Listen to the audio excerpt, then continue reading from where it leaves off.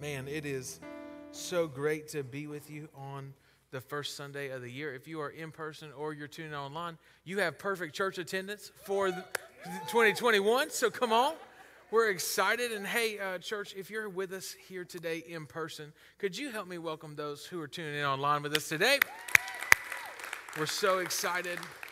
If you're watching in the Coltrane Life Center today, I don't know if you know this, we're a part of a church that is in assisted living facilities, and we're so grateful we consider you part of our family, and we're honored that you're here today. Man, I'm excited for what God is doing and all that we get to be a part of. We are kicking off a brand new year, entering into 2021, and I want to say welcome. My name is Pastor Nick Newman. If you're here for the first time, we consider it an honor.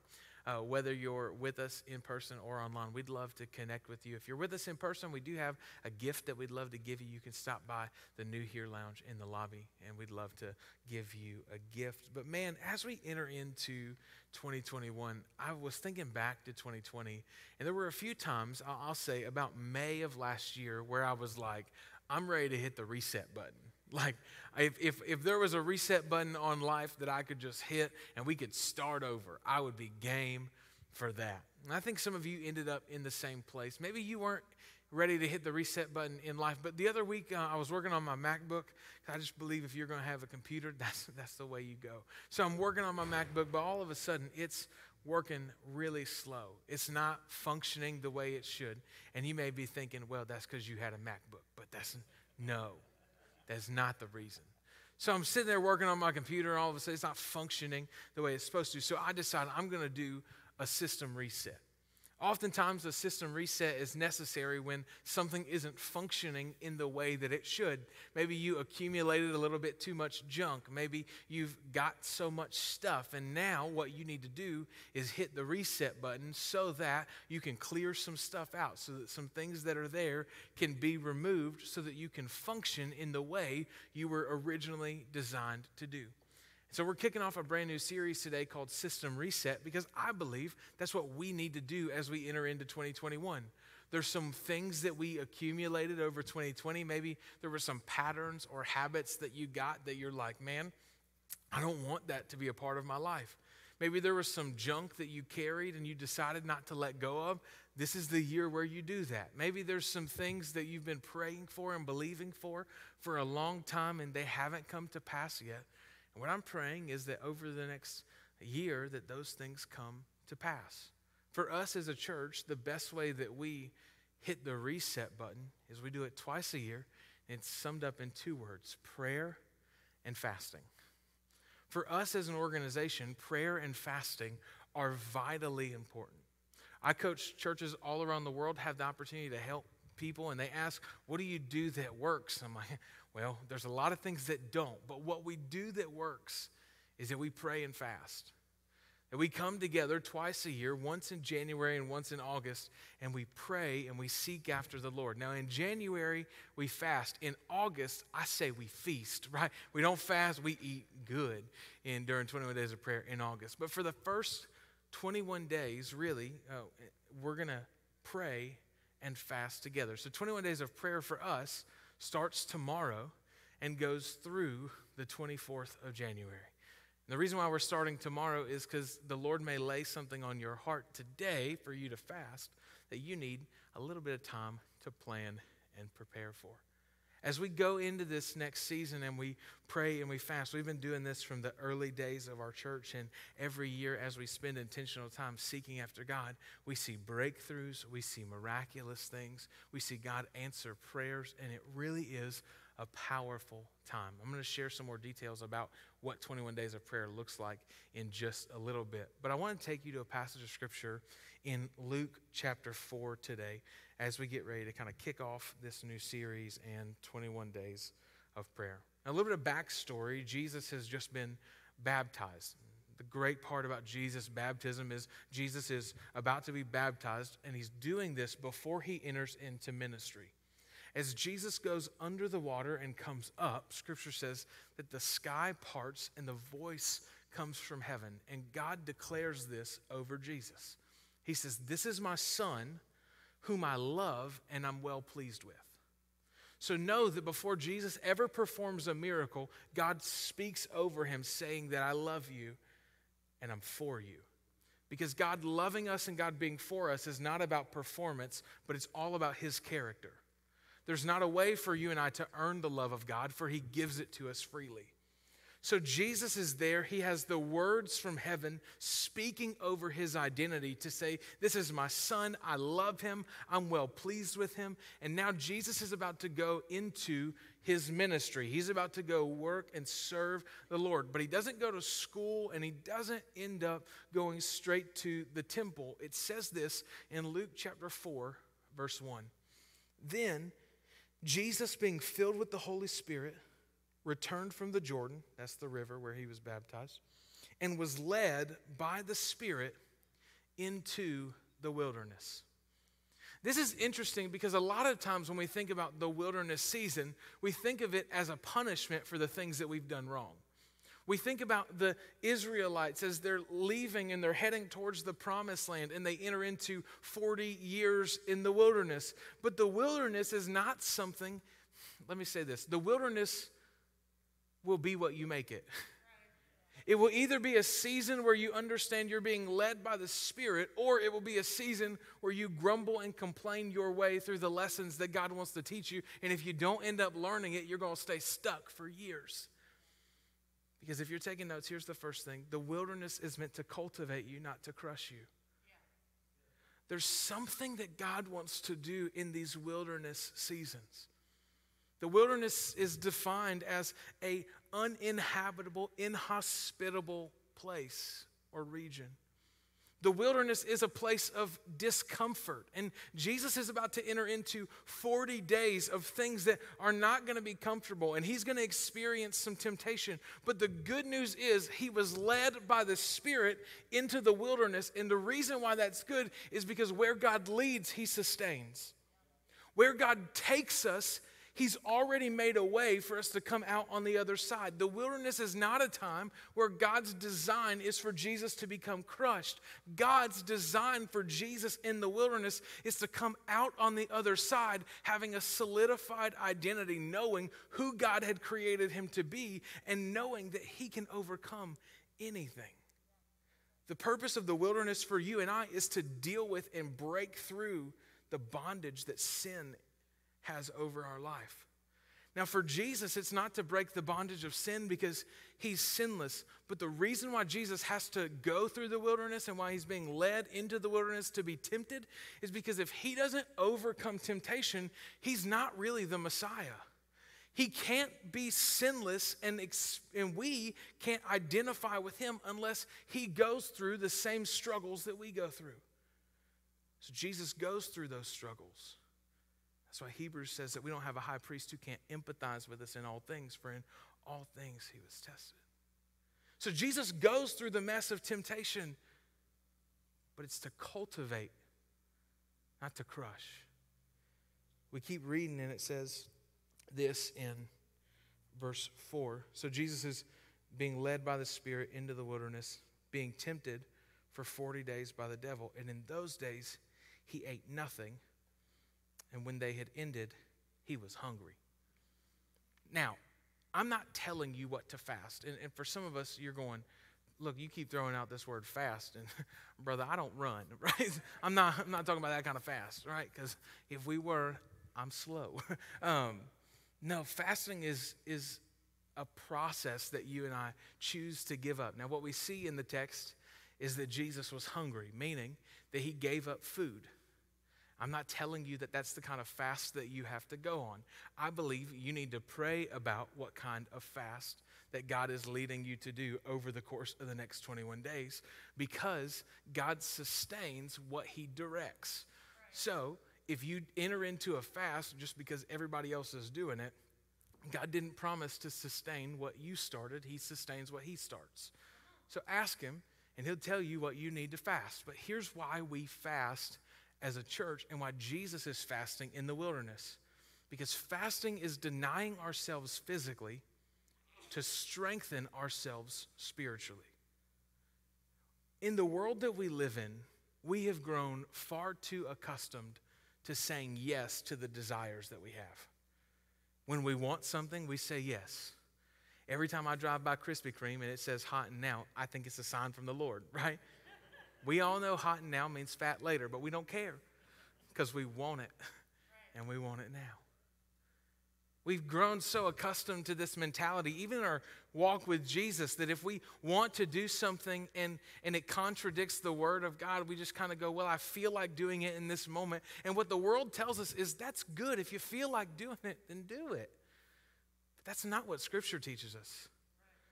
And what Paul says is that at some point, you and I are going to have to acknowledge that there's a war going on within every single one of us between our flesh and our spirit. And what we feed will grow, and what we starve will die. And the reason why we fast is because for me and for you, I think we've grown too accustomed to saying yes to our flesh and no to the spirit. And fasting is an opportunity where we deny ourselves physically so that we can strengthen ourselves spiritually. So here are 4 types of fast. I'm going to go through these pretty quick, and all of these are going to be available. They'll give you a website later on, propel.church/21 days. But all of this information is going to be there. But 4 types of fast primarily. The first one is selective. And a selective fast is typically like the Daniel fast. And if you go to the book of Daniel, you'll see that Daniel chooses to do a fast to set himself apart from the rest of the people. That he gave up meats, sweets, breads, and dairy for the course of 21 days. And over those 21 days, he became strengthened and stronger than all of the other men. That's a selective fast. It's where you're choosing to remove some things from your diet for the purpose of connecting with God. You would deny yourself physically to become strengthened spiritually. There's also a complete fast, and this would typically be a liquid-only fast, where you would choose to only drink water, or maybe you're just liquid only, so you're doing broth and things like that. I would say that if you're going to do a liquid-only fast for more than 3 days, just check it with your physician to make sure you're good, because faith and wisdom do coexist. So we can operate in faith and have wisdom at the same time. And also, if you're 7 days into a liquid-only fast, I don't want you blaming me. So complete fasts are super beneficial. I will say a selective fast, the Daniel fast, is one that the majority of the people within our church do over the course of 21 days. There's also a partial fast. A partial fast is typically called a Jewish fast, and that fast is where you fast for a partial time during the day. I was talking with a guy last year during 21 days of prayer, and he said, Pastor, I'm fasting from like 9:45 p.m. to 8 a.m. I said, brother, that's called sleep. That ain't fasting. But maybe you choose over the course of 21 days to give up your lunch. And rather than eating lunch, you're spending time opening God's Word and unpacking Scripture. For some of you, skipping lunch is a horrible idea, right? You need to pick it. But let me say this. Don't choose to fast breakfast if you don't eat breakfast every day. That's not fasting. The purpose of a fast is not that you test your self-control, but that you learn how to depend on the power and the presence of God. So don't pick a fast that you don't need God for. That's not fasting. And if you're going to fast without prayer, then that's called dieting. And that's not the point of 21 days of prayer either. We pray and fast. They work hand in hand. A soul fast is one of my favorite because a soul fast is where you and I take inventory of the junk that we allow into our life. And so maybe over the course of 21 days, God is leading you to get rid of social media. And you say, hey, I realize that it's not what's most beneficial. And so all the time that you would spend scrolling on social media, you now spend opening Scripture. Maybe it's not that. Maybe it's video games, or it's Netflix, or maybe you just need to change the radio station you listen to for the next 21 days. I'm not telling you what you need to do, but here's what I will say. If you choose to remove some junk from your life and allow it to be filled with stuff that grows and strengthens your spirit, you're going to come out of these 21 days stronger than you've ever been spiritually. What you feed grows, what you starve dies. So we keep reading Luke chapter 4, verse 3 and 4, and this is where Jesus starts to go through some temptation. And this is what it says. It says, and the devil said to him, if you are the Son of God, command this stone to become bread. And Jesus answered him by saying, it is written, man shall not live by bread alone, but by every word of God.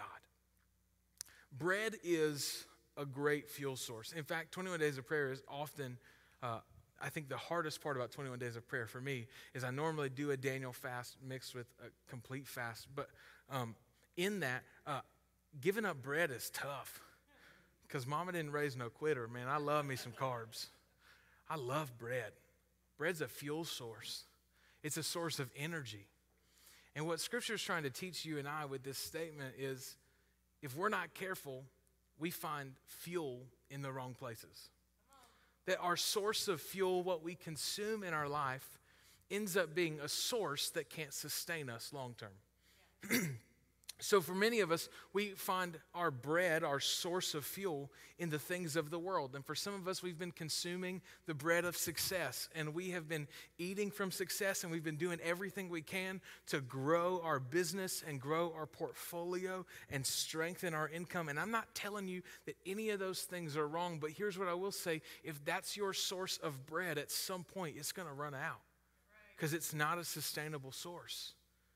At some point, if you and I keep feasting from those things, we're going to get to the place where we realize, even statistics show us that some of the wealthiest people in the world are also the most miserable. Maybe that's not your fuel source. Maybe your fuel source is something different. Maybe it's likes or engagement on social media or people watching you on YouTube. Whatever it is, if those are your source of bread, if that's where you get energy, you're going to realize at some point that stuff fades. I remember we were, back when we had first started the church, we had tried everything we could to break like the 100-person barrier. And then we finally broke it. And then it was like, hey, what can we do to break the 200-person barrier? And I called one of my mentors one day, and I was going to celebrate with him. And I was like, man, we just broke the 200-person barrier for the first time. Like, it's incredible. And we were celebrating. And he said, how's it feel? And I said, oh, well, I'm ready for 300 and I'm ready for 4. And he said, yeah, don't chase that because it's never going to be fuel. It's never going to be satisfying. Every time you set a goal, and I'm not telling you that goals in 2021 are bad. You're going to accomplish some great things this year. But if your goals are your source of fuel, it's going to be a source that at some point runs out. Our source for energy and fuel has to come from every word that comes from the mouth of God because it is the only thing that's unshakable in our lives.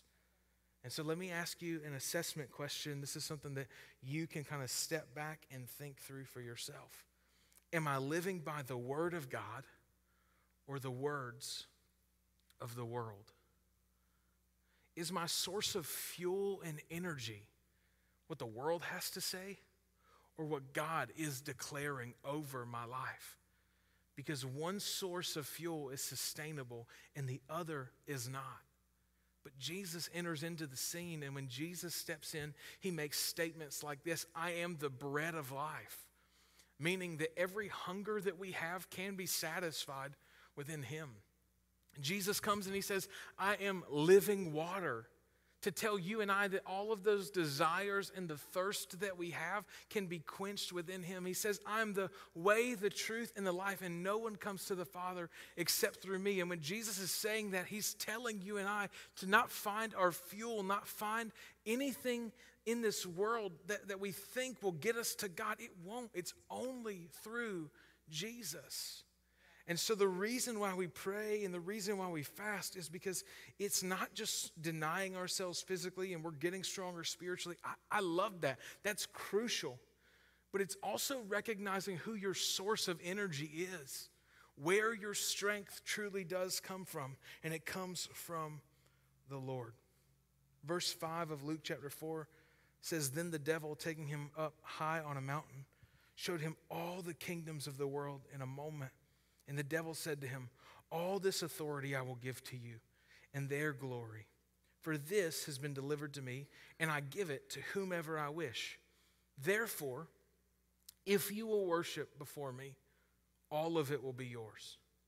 And Jesus answered and said to him, Get behind me, Satan, for it is written that you shall worship the Lord your God, and him only shall you serve. The temptation for Jesus in this moment is to receive the crown without the cross.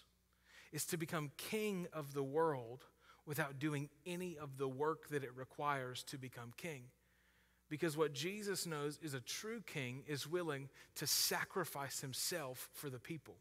A true king is willing to give his own life, and that's why he is the king above all kings, because where man-made kings fail, God doesn't, and he chooses to die in our place. What the enemy offers him is something that we are offered consistently in our world. Hey, you want fame? You want success? Do you want temporary authority and glory? Do you want people to praise you and celebrate you? Because if you do, the only thing that it will require of you is a little bit of compromise. If you just worship me, if you just worship the things of the world, if you just choose for a moment to say yes to temporary stuff, all the stuff in the world can be yours. I wonder how many of us give up eternal impact for temporary authority. Like, I wonder how many of us, God wants to use us, God wants to do some incredible things in our life, but there's like little moments of compromise along the way where we're choosing to say yes to the things of the world, and we're choosing to say yes to our flesh, and rather than saying yes to the things of God, there's just a little bit of worship that we still have with the things that are not of Him. If you worship those things, you'll get the world, but you won't get eternity. That's the beauty of what the gospel affords us, is the gospel says, hey, death is just the beginning for you. That you don't have to live for just a small moment of time because your life is but a vapor, but there is an extensive thing called eternity. That your best days are actually your last days here on this earth. And what you choose to do with your time here on this earth determines how you get to spend eternity. If you want to know more about that, I taught a message a few weeks ago. I had a rope. It was good. Just go to YouTube. If you're taking notes, write this down. Prayer and fasting disconnects us from the world and connects us to God. Yes. Prayer and fasting disconnects us from the world and connects us to God. There's a story in Mark 7, maybe? It's in the Bible. Jesus just come down from the Mount of Transfiguration. There's a demon-possessed boy there. All the disciples have been trying to exorcise this demon. They've been trying to get this kid freed, but they can't. Partially because they're arguing about who's the best in the group. Ego will always get in the way of what God has called you to do. Pride will keep you from experiencing God's best. They're all having an argument about which one is better. And rather than actually dealing with the issue that the guy had, they were too busy focused on who was going to get the credit for it when Jesus got back to camp. But the kid couldn't get freed. Jesus comes down and he says, after he prays for the boy and he's delivered, the disciples go, man, how'd you do that? And he said, there's some things that only happen through prayer and fasting. There's some breakthrough that you need in your life, and there's some breakthrough that I need in my life that only happens when we disconnect from the things of the world. That's what fasting does. Fasting breaks our ties with the world, and we pray. Prayer is connection to God. When we pray and fast, we're disconnecting from the world and connecting to God. And as the world is fighting for our worship for temporary things, I believe that God wants to make us stronger. I believe that as we read through Scripture, I want to finish my race well. I want to run with endurance. But the reality is, with the world that we live in, I don't have the strength to do it on my own. I need God in my life. I need more of the presence of God than I've ever needed before. In 2021, I need power, I need purpose, I need authority, and I need breakthrough. And it doesn't come from within me, it comes from God Himself. That's what prayer and fasting does. Here's the last thing. This is Luke chapter 4, verse 9 through 13. It says, then he brought him to Jerusalem, and he set him on the pinnacle of the temple, and he said to him, if you are the Son of God, throw yourself down from here, for it is written, he shall give his angels charge over you to keep you, and in their hands they shall bear you up, lest you dash your foot against a stone. And Jesus answered him and said to him, it has been said, you shall not tempt the Lord your God. Now when the devil had ended every temptation, he departed from him until an opportune time. Just because you get rid of the enemy once doesn't mean he ain't coming back. He has dominion over this world, and until our King returns for us, you're going to be fighting the devil for the rest of your life as a follower of Jesus. Yeah. You ought to be concerned if the devil isn't coming after you, because that means he ain't concerned about you, which may mean that your walk with Christ isn't where it needs to be, because the enemy fights what he's scared of. The enemy leaves Jesus for an opportune time. But I think if we skip over this story, we'll miss out on something that we actually all struggle with. So the enemy takes Jesus to the top of the temple, and he says, if you throw yourself off, didn't God say he would take care of you? Didn't he promise that there were going to be angels that would catch you and that you would be safe at the end of the day? You can do that. You can choose to throw yourself off in this moment. But here's what Jesus knew. Throwing himself off the roof of the temple was to take control of his life into his own hands. And I think we do that so often. The enemy takes points of Scripture, pieces of Scripture, and he twists it and manipulates it to show you and I something that looks like God, but it's not God at all. So in the garden, he comes to Eve and he says, well, did God really say that you can't do that? And that's the fundamental question that we all struggle with as we read through God's word and it doesn't line up with the life that we live. Like, did God really say that? I know that it's like in the text, but like, is that really what God meant? Yes, it's what, if there's ever a point where you're reading Scripture and you read something and go, I disagree with that, you have to conclude that you're wrong. I don't get to change it. I don't get to twist it or manipulate it. I have to conclude that I'm not right, that he is right, that his word is truth, and it's the truth that we live by. But I think so many of us live our lives just like this temptation to say, hey, at the end of the day, I can do whatever I want with my life. I can live with my life in my own hands. I can throw myself off of whatever bridge, and it will all work out in the end because God loves me. And the answer is yes, God does love you, and he loved you enough to make a way for your sins to be paid for, not so that you could do whatever you want, but so that you could be conformed into his image and be transformed by his son, Jesus. Salvation doesn't leave you and I to the place where we do whatever we want, because there is no salvation without transformation. If you said yes to Jesus and nothing in your life changed, you had an emotional moment in front of people. But when we say yes to Jesus, it changes us. To not place control of our life within our own hands, but to fully surrender everything into the hands of God. Jesus doesn't step off or throw himself off because that's not what God told him to do. And Jesus goes where the Father tells him to go. He stays where the Father tells him to stay. He does what the Father instructs him to do. And the reason why we pray and why we fast is because prayer and fasting places the control of our lives in the hands of God.